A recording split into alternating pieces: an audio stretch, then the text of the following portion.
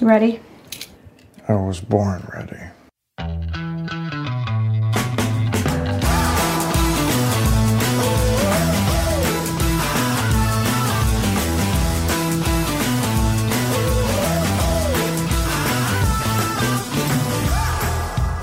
Welcome to the Advisory Opinions Podcast. This is David French with Sarah Isger. And Sarah, the Supreme Court is back. It's back. It is back.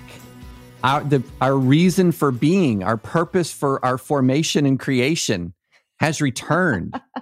I would say it's been a long summer, but it wasn't really. It was too short. No, but we filled the interval with some pretty nice stuff, like a fantastic discussion of curling.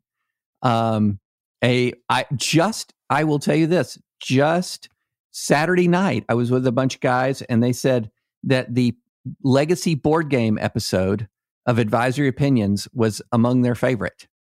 So, wow. Yeah. So when you we're hang not out talking with some cool dudes, David. Oh yeah. Oh no, they're awesome. But so I'm just saying we still had good content, even though we did not have Supreme Court content. But now we have Supreme Court content. But before we get to that, is our free trial over, producer Caleb? Oh, 2 days left of the free trial for thedispatch.com. Go to thedispatch.com/30 days free. That's thedispatch.com/30 days free. And you can enjoy all of our content for free for 30 days, at which point you'll be addicted. You'll happily, gladly pony up the $100 for a year or $10 a month. But again, that's thedispatch.com/30 days free. All right, Sarah, we kicked off this Supreme Court term with something called the Long Conference. Tell the listeners about the Long Conference. So that is when they're looking at all of the cert petitions that have kind of piled up, and it's nicknamed the Long Conference. It's the conference right before Red Mass, if you're a West Wing fan, and the term kicks off on Monday, which is today. So a big thing out of the Long Conference was the Arizona case that I mentioned last week that was a pending cert petition about anti-ballot harvesting laws and whether those violated the Voting Rights Act because of the disparate impact that they would have on some communities potentially. And I also added the disclaimer that my husband filed an amicus brief in that case. So disclaimer. That was granted. So that will be coming up in January. So that was a fun Long Conference moment. And then we kicked off today with an interesting denial of cert that I think we should start with, which is the Kim Davis case out of Kentucky, which frankly I had forgotten about. But this is the county clerk who refused to certify gay marriages in Kentucky and lost her job and sued. That case is wound up. They filed for cert at the Supreme Court and it was denied, but with a a statement respecting the denial of cert from Thomas and Alito, in which they agree that this case isn't the right sort of procedural, messy fact posture that they want to do. But nevertheless, it reads like a dissent from denial. David, I have been saying to everyone, especially around the Barrett confirmation hearing, that nobody wants to revisit Obergefell, and that actually it presents a really interesting contrast to Roe, a case that has now been around for 50 years and is still very much debated all the time, versus Obergefell, which no one talks about. And then comes in Thomas and Alito. I'll just read you the last paragraph. This petition implicates important questions about the scope of our decision in Obergefell, but it does not cleanly present them. For that reason, I concur in the denial of cert. Nevertheless, this petition provides a stark reminder of the consequences of Obergefell. By choosing to privilege a novel constitutional right over the religious liberty interests explicitly protected in the First Amendment, and by doing so undemocratically, the court has created a problem that only it can fix. Until then, Obergefell will continue to have, quote, ruinous consequences for religious liberty, citing Thomas's own dissent. Yeah. So, Sarah, we were, how shall I put it?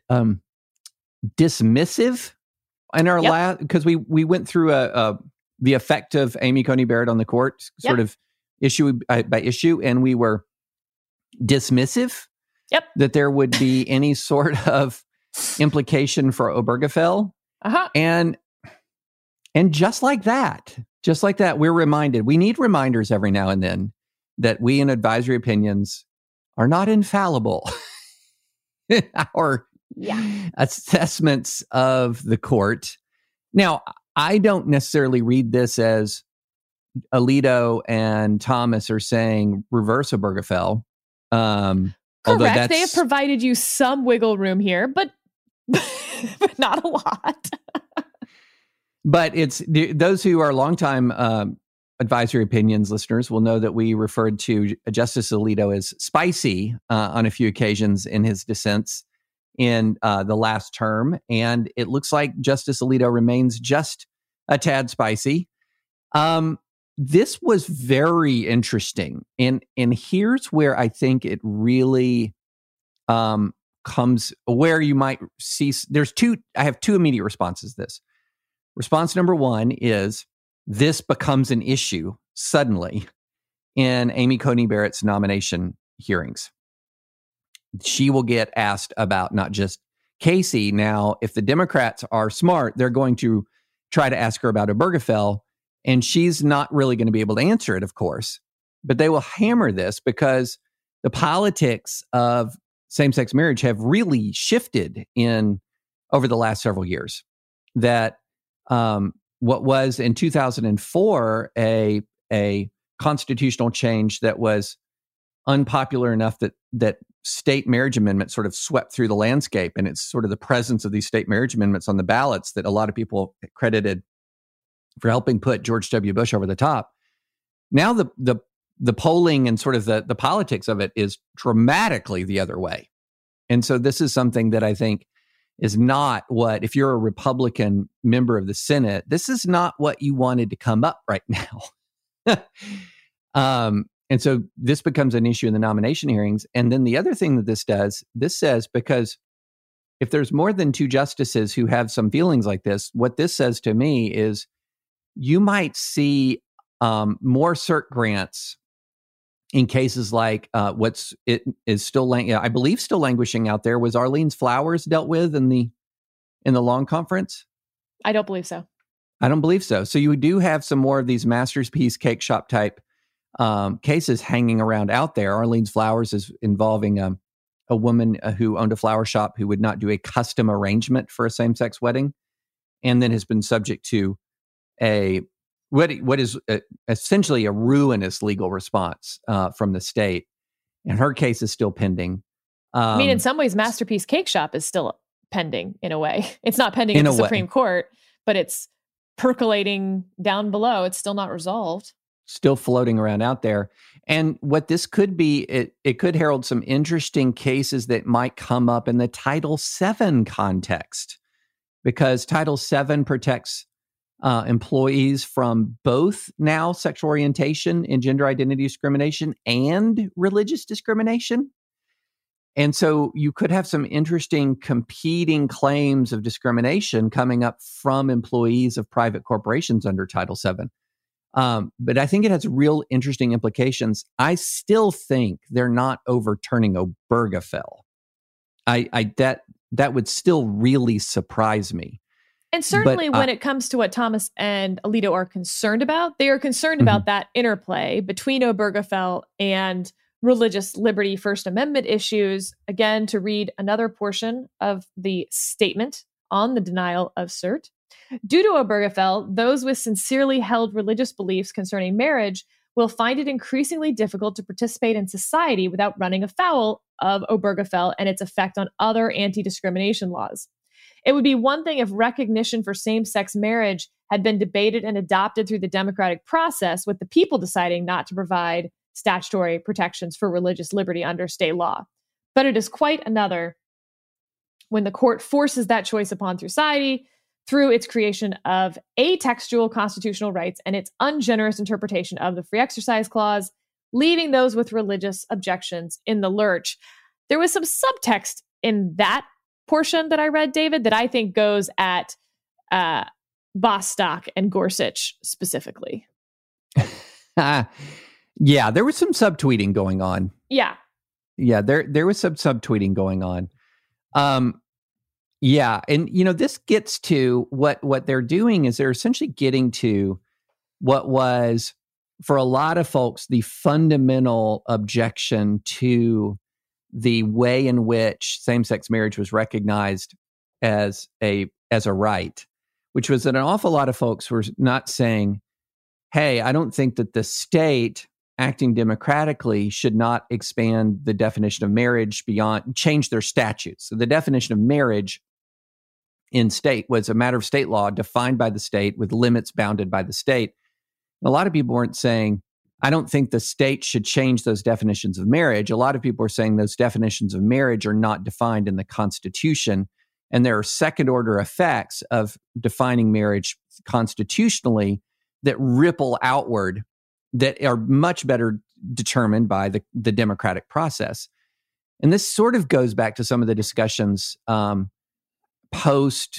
Ruth Bader Ginsburg's death about her own reflections back in 1992 about Roe, where she said in 1992, wouldn't it have been better for this to work through the democratic process rather than a, quote, breathtaking judicial opinion?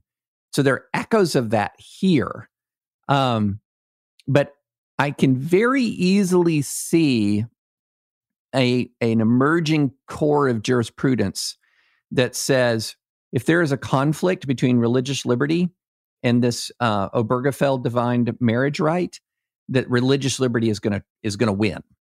And if you don't want religious liberty to win, then you're going to have to go back under state law, and you're going to have to do things under state law to adjust the balance. I don't know. What do you think, Sarah? I think that's right. I mean, I think there are still large differences to try to salvage what we said before about Obergefell.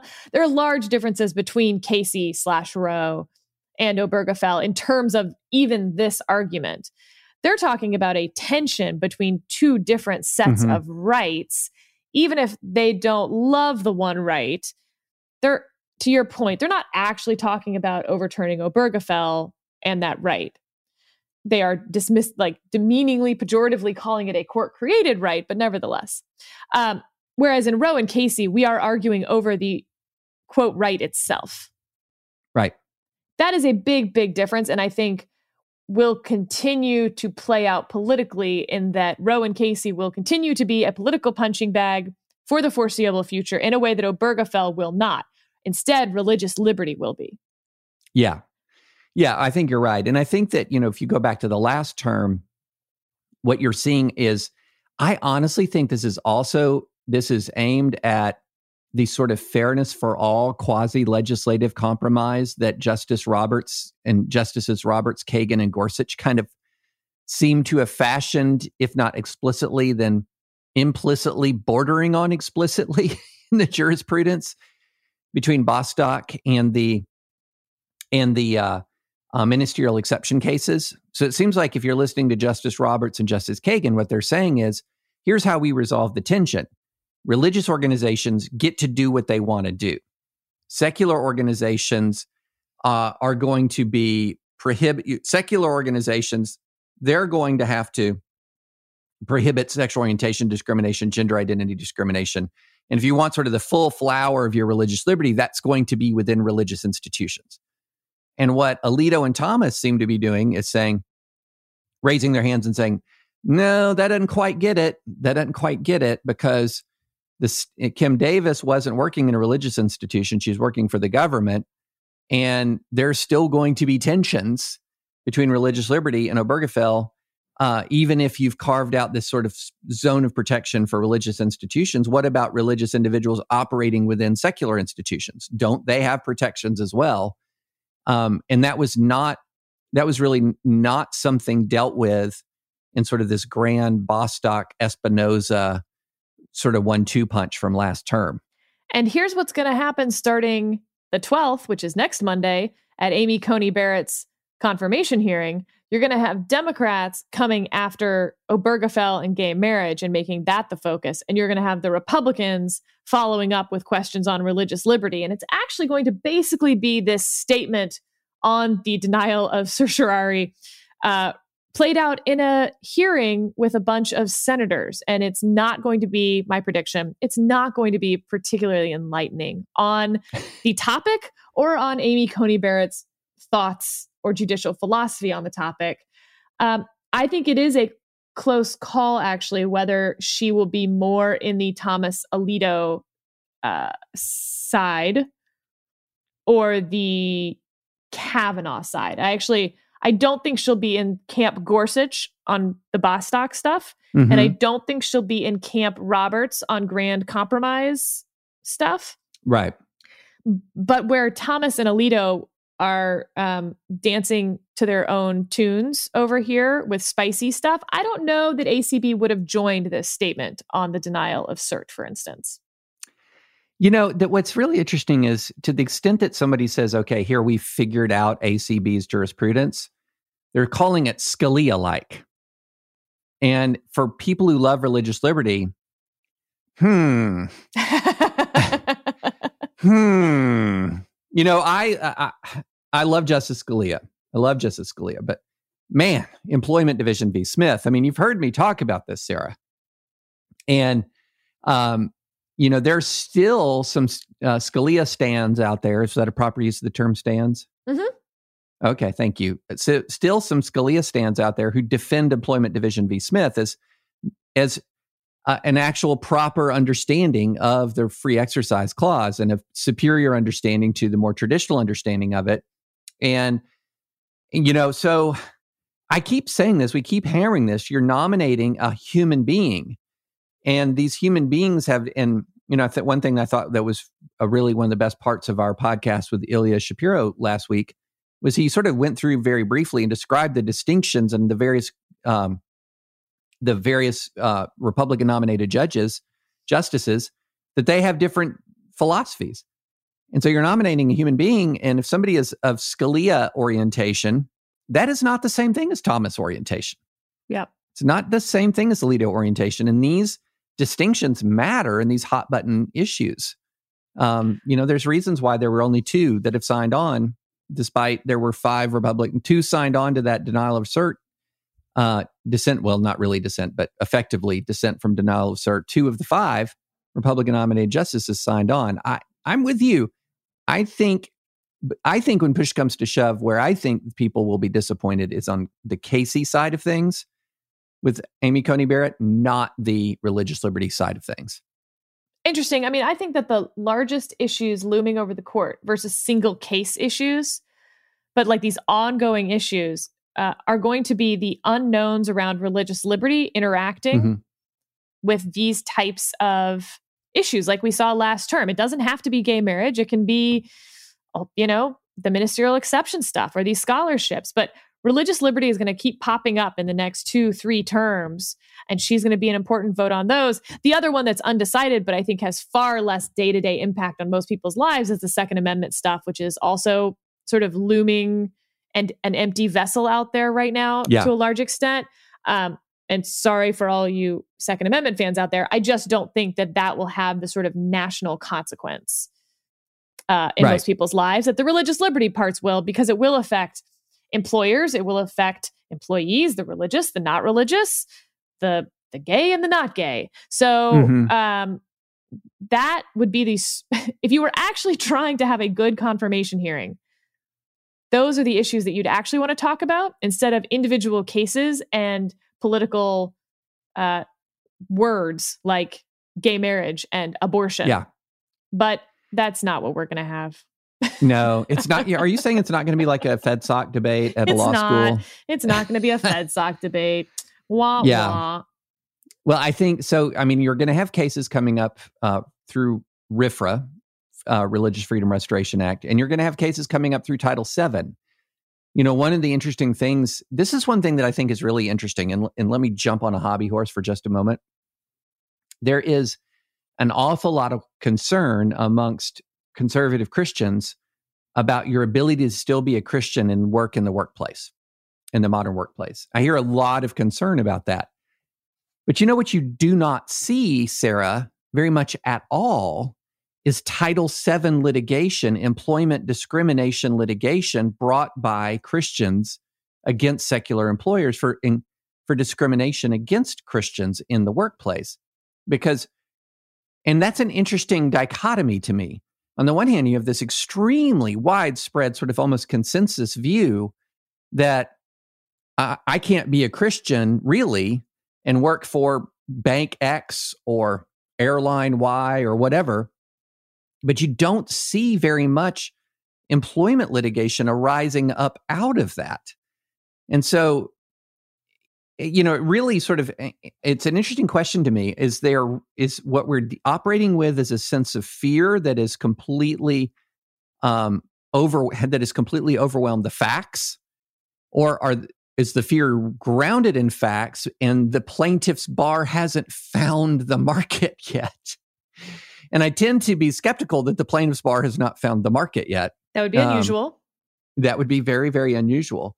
But I do think if these fears are grounded in fact, and I get it. I know there are certain high-profile examples of individuals who faced adverse job action because of their views on marriage. For example, Brendan Eich at Mozilla.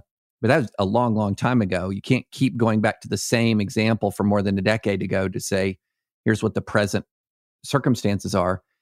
I'm going to be very interested to see if in the next 5 years we start to see an actual Title VII practice involving employment discrimination against Christians, trying to rectify employment discrimination against Christians on the basis of their faith.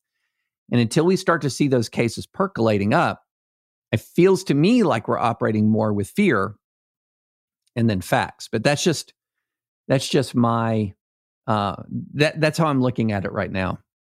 Well, looking forward to the rest of the term, there's 4 cases that are really capturing everyone's attention right now. Obviously, the Affordable Care Act case getting argued right after the election.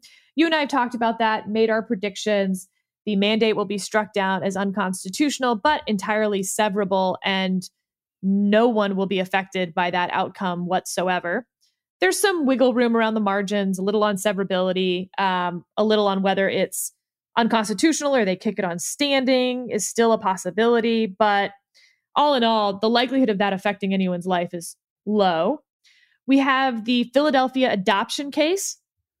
Yep. Coming up. That's a big religious liberty case that you and I have discussed before. This is whether the Catholic adoption agencies of Philadelphia can be barred by the city from taking place, being able to place adoptive parents, recommending adoptive parents, because they will not recommend same-sex parents. They will refer them elsewhere. The Mueller grand jury proceedings. The Department of Justice refuses to turn over the grand jury proceedings to Congress, citing 5E secrecy, etc. And the Supreme Court has accepted that case. And then that Arizona case that I mentioned, which will come up in January, about the Voting Rights Act. So those are the 4 big ones. However, arguments have started, David, and they're back on the telephone.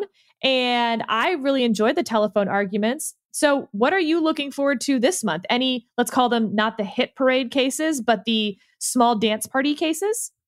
Yeah, so there's a couple of cases that I'm actually keeping an eye on. One is called Tanzin versus Tanvir. It is going to be argued tomorrow. And it is one, it's really interesting, Sarah, to me, how cases kind of pop up on the radar screen or not, especially religious liberty cases. Because if you're going to say, hey, list the religious liberty cases before the court over the last few years, you might, you'll have some big ones like Masterpiece Cake Shop or Espinoza. But there are a lot more than just the ones that implicate sort of the rights of conservative Christians, which are the ones that get all the play.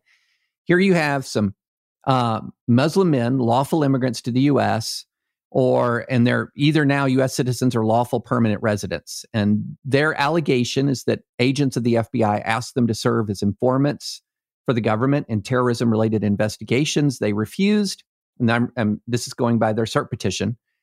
They refused, based their refusal in part on their religious beliefs, and then they claim that the FBI retaliated against them by improperly putting them on no-fly lists, and they specifically put them on the no-fly list, but because of their decision not to resist the FBI or assist the FBI, and so they're claiming damages under the Religious Freedom Restoration Act. And so the question is, does the Religious Freedom Restoration Act allow a plaintiff to collect damages? And the question is presented as whether the provision in the RFRA allowing litigants to, quote, obtain appropriate relief against the government, unquote, authorizes an award of money damages. Now, why do I care so much about this?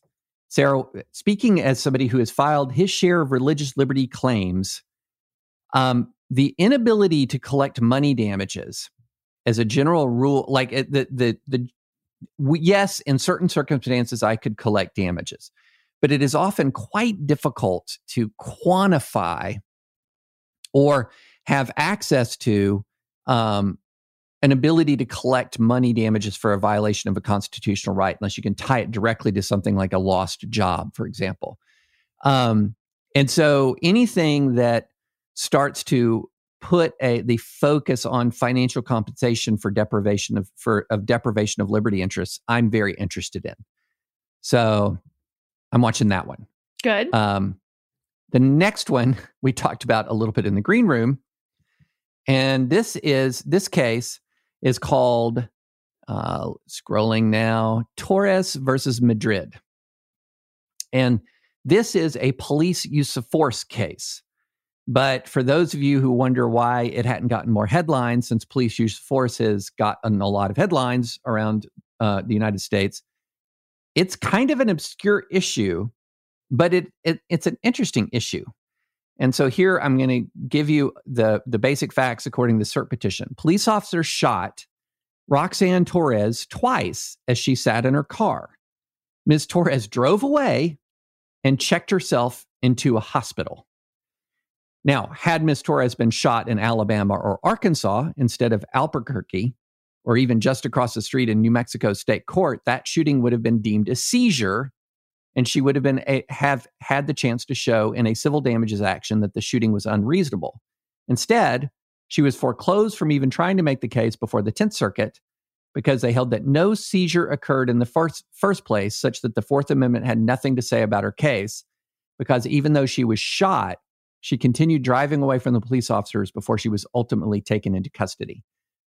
So this is how constitutional law is often head scratching and interesting and obscure. And so the question is whether an unsuccessful attempt to detain a suspect by use of physical force is still a seizure. In other words, she was shot and she escaped. Is that a seizure? Yes. Because if it's not a seizure, she can't recover. So, Sarah, you've answered yes. Yes. That's a seizure. I tend to agree with you, but that still reminds me of my favorite quote from law school. And I've shared it before. Mr. Zittrain says yes. Does anyone have a different wait, Mr. Zittrain says yes. Does anyone have a shorter and perhaps more accurate answer? Yeah. But I agree with you. I agree with you that is a seizure. Especially, and the reason we partly know it's a seizure is because the 10th Circuit said it wasn't and cert was granted. So, right. So we have 4 votes that it's a seizure. All I need to do is find a 5th vote. I got that. So I'm going to go ahead and we had a really good track record on case outcomes. I'm going in the last term. I'm just going to already start pushing our luck. So I'm going to agree with you. Yes, it's a seizure. And then I'm going to say that yes, RFRA contains a claim. RFRA implies a right to seek money damages. That one I'm less sure about. We'll see. So last thing that we haven't discussed that the Supreme Court will be doing, no doubt, are all these election cases. And there's a lot of them. So right now, we have, at least by one count here, Loyola Law School professor Justin Levitt has tallied some 260 lawsuits arising from coronavirus. And the Republican National Committee says it's involved in more than 40 cases related to the election, about 15 of which have been flagged as, quote, worth watching this is a lawyer's list of a Democratic lawyer. I'm going to narrow that 15 down. They've already weighed in, by the way, in Wisconsin, Alabama, Rhode Island, Florida, and Texas at one point or another through the primaries, etc. Now we have Iowa percolating. This is a law passed by the Iowa legislature that prohibits county election commissioners from filing missing information on absentee ballots prior to elections. Instead, you have to go contact the voter by phone, email, etc., and get them to fill in the information themselves. North Carolina, that state board of elections issued new guidance that ballots with missing information would need only an affidavit from the voter stating they in fact submitted the original ballot versus being required to submit a whole new ballot. South Carolina, Republicans are asking the Supreme Court to reinstate the witness requirement for mail-in ballots. Texas is getting sued because Governor Abbott, inexplicably in my view, said that they would only allow one drop-off box per county. Someone like me from Harris County will tell you that is a large county that can take well over an hour to cross the county. It can take you an hour just to get from one side of the county into downtown, into the center of the county. That's a long way. I'm glad you brought that up, because as a Texan, I thought you would be able to provide some context because I saw this and I thought, what the heck?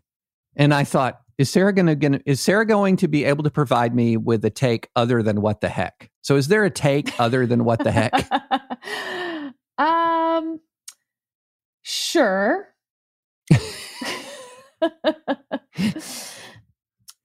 No, I don't really have one. So it was an executive order. And I'm sure some of this is that it's easier. Like if you're going to secure the ballot drop-off location, you don't want to secure 27 ballot drop-off locations. It's much easier to secure one of them. I just think that that's an odd do better moment. Yeah. So like, what does it say about what your ability is as the governor if you can't secure, let's call it 3 drop-off locations in a county? Yeah. And we're talking about counties that, look, we know that people are strapped because of the coronavirus, that these counties they're not flush with cash, but we're not talking about a high dollar investment here. And just to put this in perspective, so I just did a quick little search on the population of Harris County, Texas. Sarah, do you know the number off the top of your head? Population of Harris County, Texas. 10 million? 8 million? No, not quite. 4.7 million. But wait, that can't be right. Well, I mean, maybe, the overall urban area is larger than Harris County. Well, that's true. So they're counting, I guess Houston has annexed parts of some of those other counties. 4 million in Harris County. Good to know. 4.7 million. One drop box. One drop box, 4.7 million. Dallas County, 2.636 million. One drop box. What? For a long time, I kind of rolled my eyes at some of the voter suppression stuff that I'd read. A lot of it, truth be told, a lot of allegations of voter suppression have been somewhat overblown. But this, man, it's hard for me to think of a reasonable reason for one drop box for 4.7 million people. I'm sorry. It's just one drop box, 4.7 million. And it just so happens when Texas might actually be competitive. But I interrupted you, Sarah, on you're walking through some of the other election issues. Fair. I just scanning over this press release and the governor's proclamation. I mean, yeah, I I don't have a great way to defend that.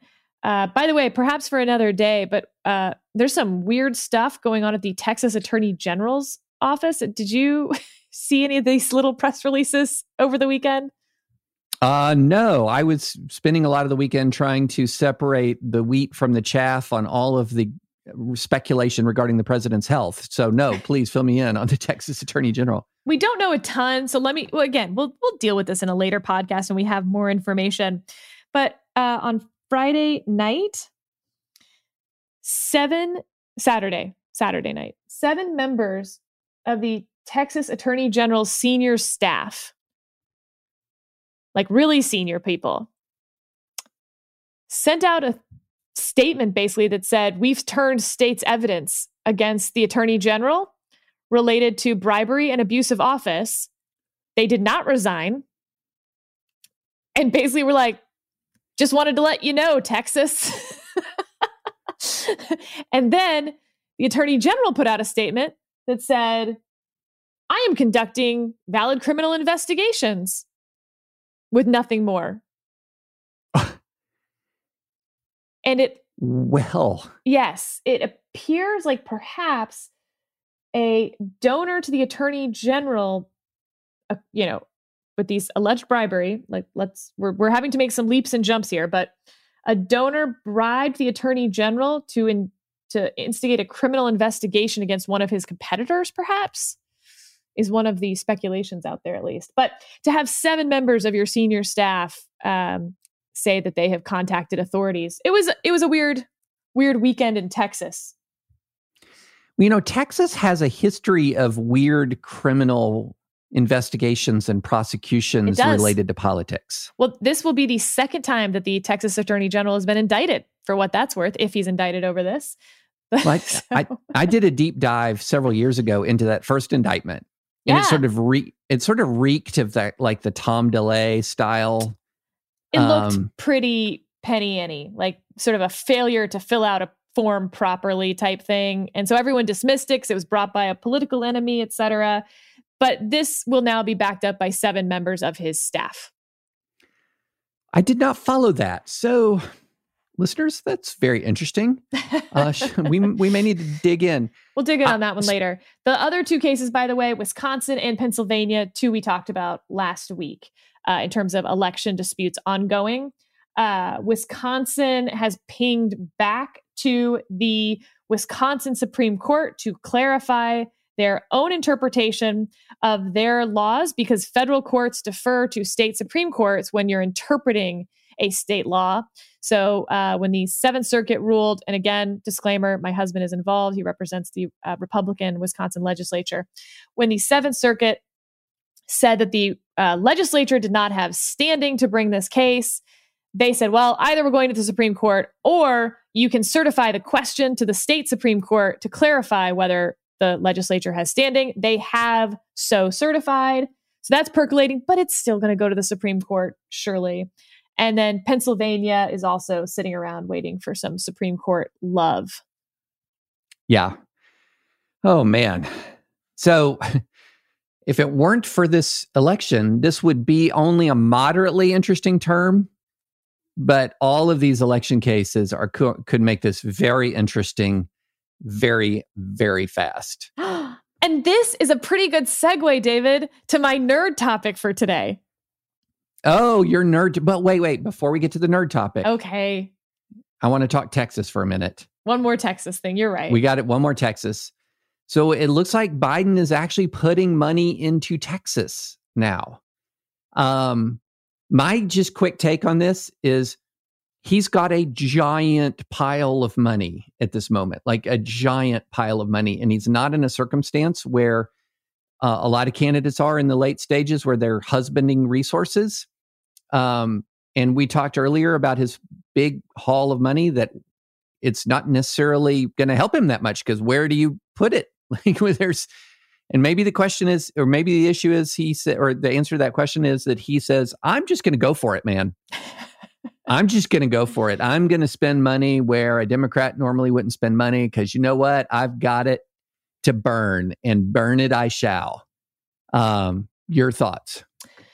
So What's interesting is that what you sent me was that he had gone up with ads in the San Antonio and El Paso media markets. And what's interesting about those, of course, is that they are part of the Texas 23rd district.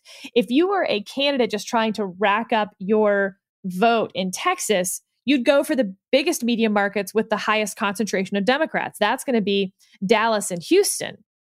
So the only reason, to me at least, to go for San Antonio and El Paso is, in fact, that that's the House race that has now pulled up within the margin. That's the Chip Roy versus Wendy Davis race. For those who are into my newsletter, The Sweep, we did a midweek mop-up on this race and how strange it is. And you and I have talked about it, for a purple district, it's not purple because people are really moderate and close to the center. It's purple and you have two candidates who are on relatively the extremes of their party. Wendy Davis became famous over her abortion stance when she was in the Texas legislature, and Chip Roy was chief of staff to Ted Cruz, worked for Rick Perry. I mean, he's a conservative. Yeah. But I think you might have an overall point, because if you look at the state by state spending, Republicans versus Democrats in the Senate races, for instance, which won't include Texas, even though MJ Hager is relatively close to Cornyn, that's a pretty solid lock for Cornyn, barring something crazy happening.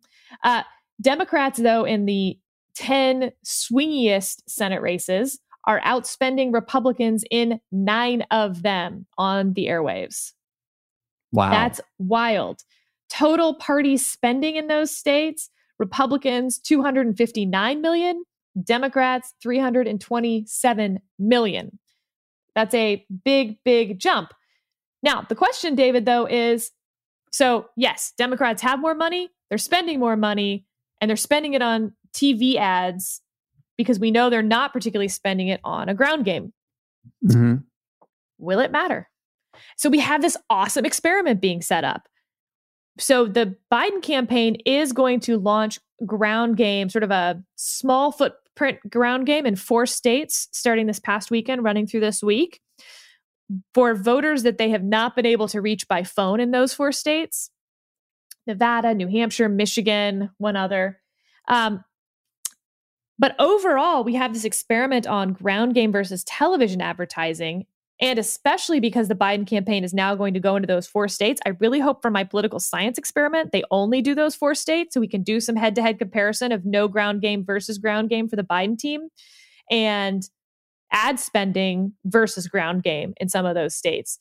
But this is like better than, it's not a perfectly controlled experiment, obviously, but for a real world experiment in presidential politics, you're never going to find something like this, because this is what people say to me all the time when I point to like a 1% increase, on ads or ground game. They're like, yeah, but what we don't know is like they're both going to chase each other. So they're both spending and doing ads. And so you can't really tell whether the ads make any difference at all. What would be interesting is if there's a huge disparity or no ground game. And finally, we may well have it with 20 some odd days to go.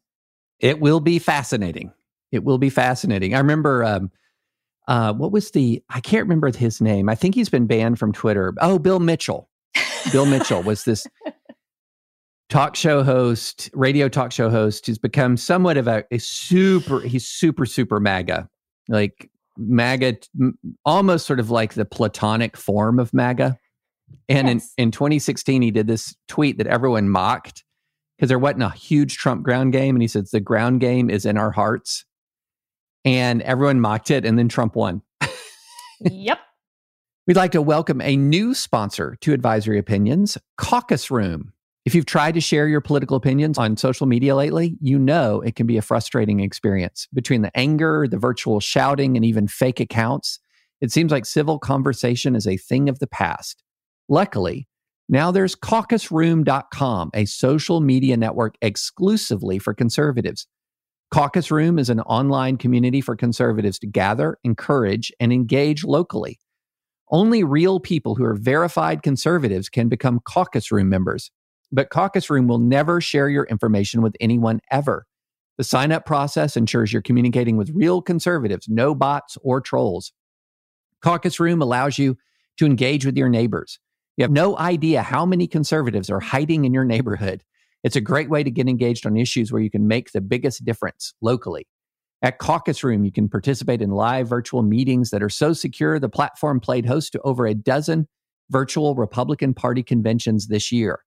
You can also share news, jokes, and find ways to get involved with causes near you, all without fear of Silicon Valley overlords stepping on you. Caucus Room is made by conservatives for conservatives to get organized and make a difference. That's caucusroom.com. CAUCUS room.com. Okay, nerd topic. Okay, so David, according to the president's doctors, he is steadily improving. He may even go back to the White House today, leaving Walter Reed. So I just want to be very clear.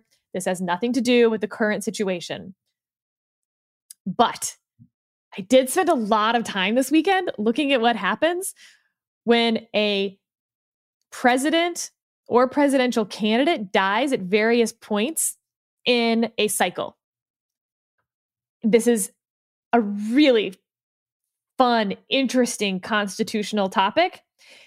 And I mean, look, the punchline is, of course, this would all just end up in the Supreme Court like 10 different ways. But Right. Nevertheless, let's pretend like we actually just had to resolve it politically on our own and look at what some of the Constitution says about this. Okay, so for instance, president dies, just a regular president sitting in office. Mm-hmm. So we've got the 25th Amendment, right? No big deal. Yeah. Wrong, David. You're wrong. The 25th Amendment has all sorts of problems and holes and everything else. And Akhil Amar has written extensively on this. This is like his little pet project. So I'm going to put it in the show notes in case you want to go through his highly readable thing. But let's start with this.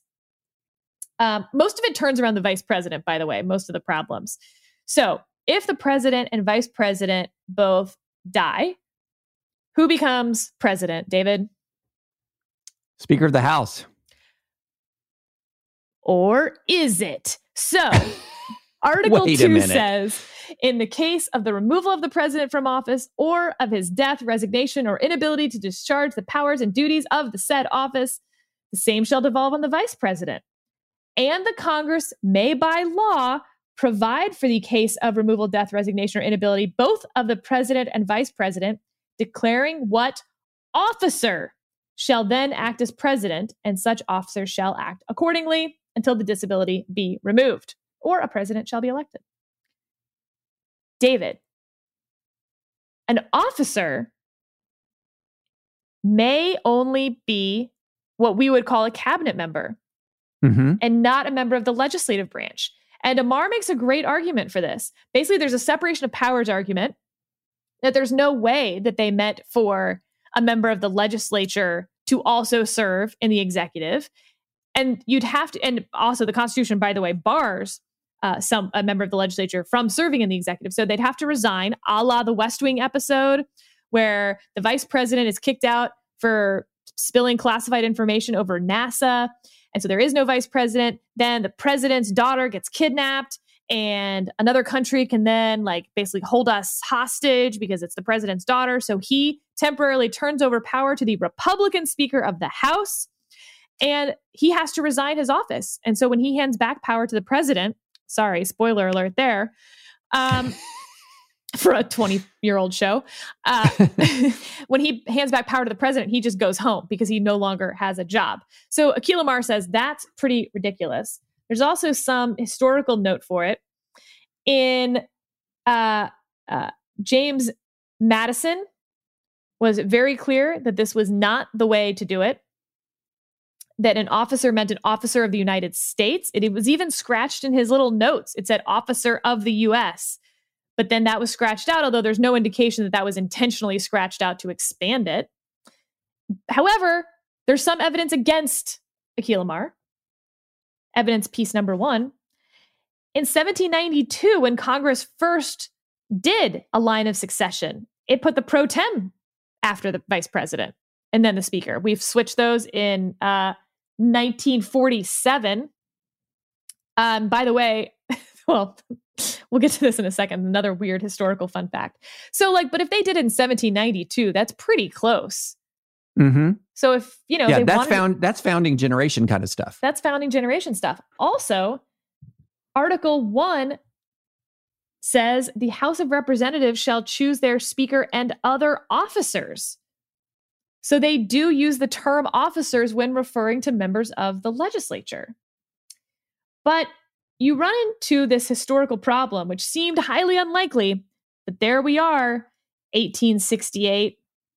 When Andrew Johnson was impeached, remember, he takes over from President Lincoln when he is killed. So there is no vice president during this time. Senate leader Ben Wade stood at the top of the succession list per that 1792 law, where pro tem was first. So as Wade sat as a voting member over the impeachment, he also stood to become president and, in fact, was making plans to do so. So that's kind of awkward. Yeah. So then in 1886, they removed all legislative leaders from the line of succession. But then in 1947, I guess I don't know, they were just like, nah. And then the speaker went first and then pro tem, which is what we have today. So the 25th Amendment, though, has big problems, basically, if anything happens to the vice president, because the whole 25th Amendment turns on this idea that you need the majority of the principal officers and the vice president to invoke the 25th Amendment if the president doesn't voluntarily want to hand over power. So if you don't have a vice president, you've got a big problem because you can't do it with just a majority of the principal officers. 2, what about determining the vice president's disability? It does not speak to that.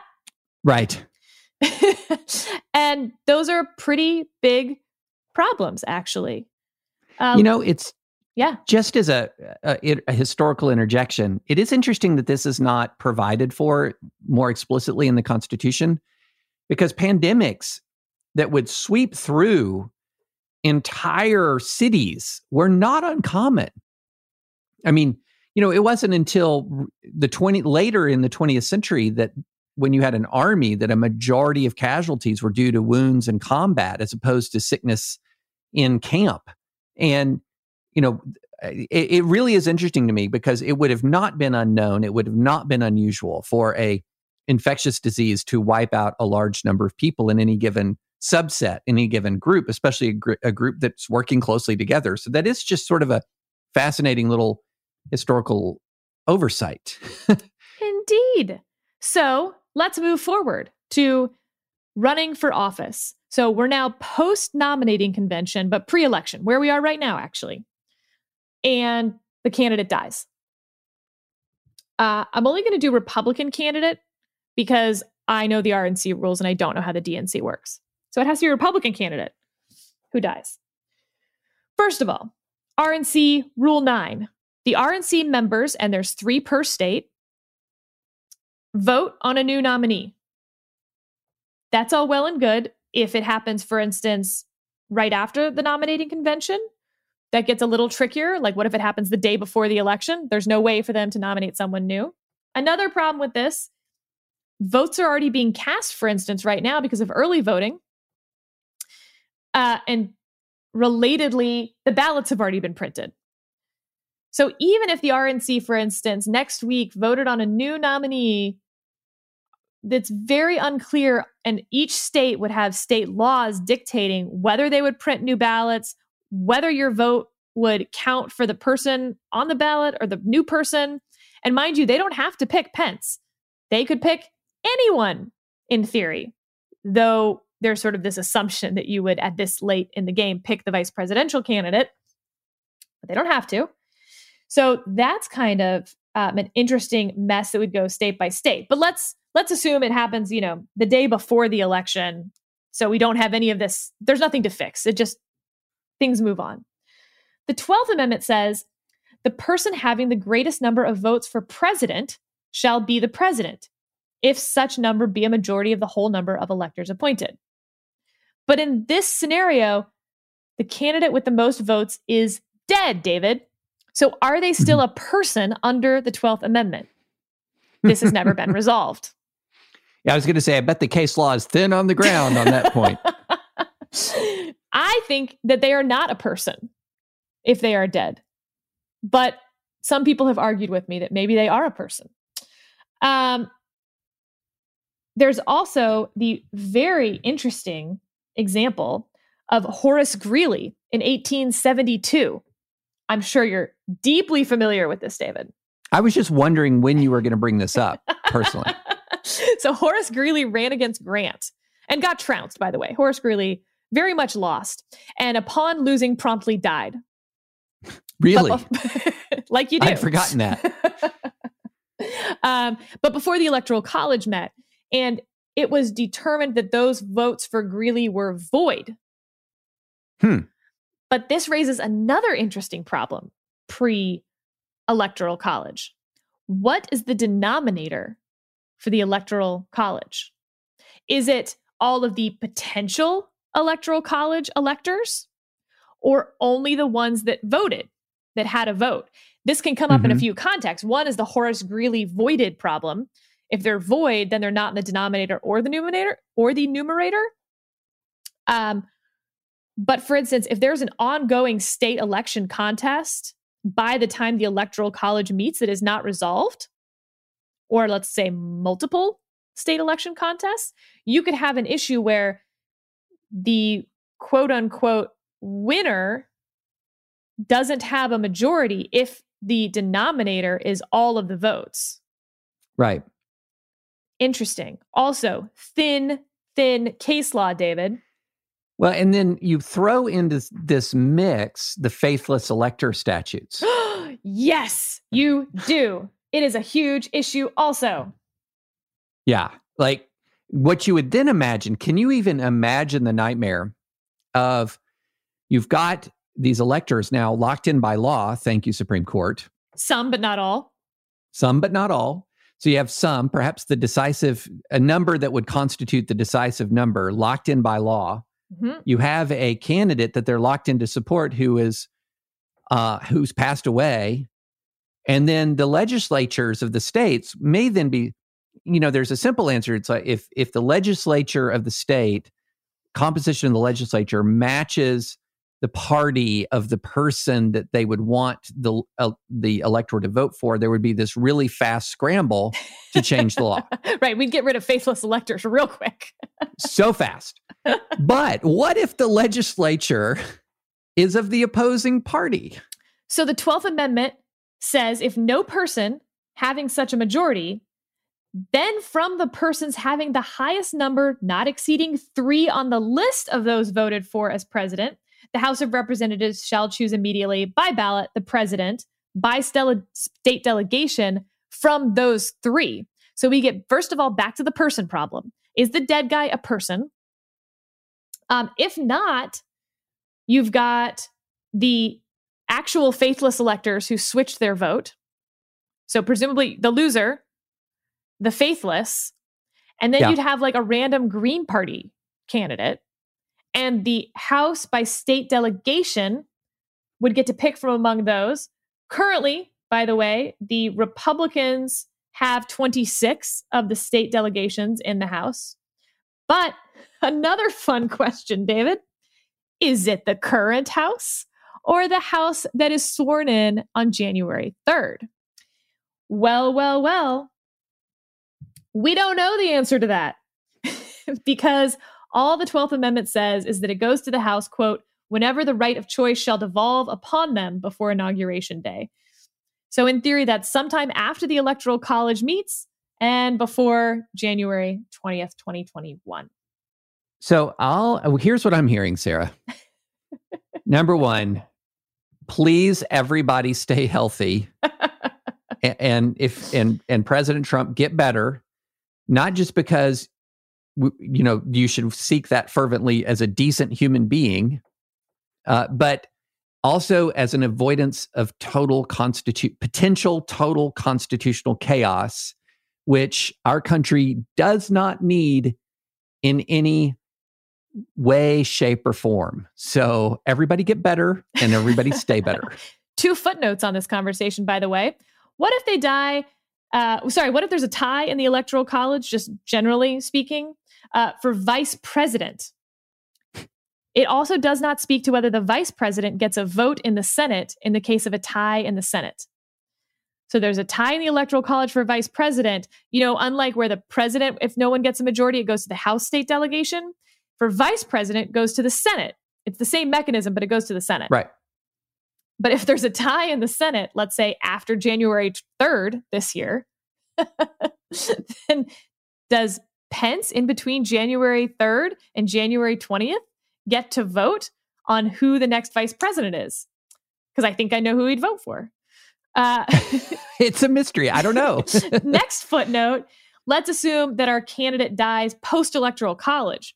So he is now president-elect, but has not been inaugurated. So it's actually quite clear in the case of the removal of the president from office or his death, resignation, or inability, the same shall devolve on the vice president. What does same mean? Does it mean the office itself or merely the powers and duties of the office? So this was a question back in the day before the 25th Amendment. And this is pretty important because if it's just the duties of the office and not the office itself, then in theory, the vice president could be the president and break ties in the Senate. So 2 questions. Well, a question and an observation. Question 1, how many hours did you spend figuring out all of this over the weekend? Nothing has brought me more joy in so long, David. Academically speaking, I guess the brisket has brought me more joy in some other sense, but it's a close call, frankly. This was a lot of fun. Goodness gracious. And number 2, again, I'm just reaffirming here, not just as a decent human being, but as a matter of constitutional imperative, everybody get better, everybody stay healthy, wear your masks, social distance, please.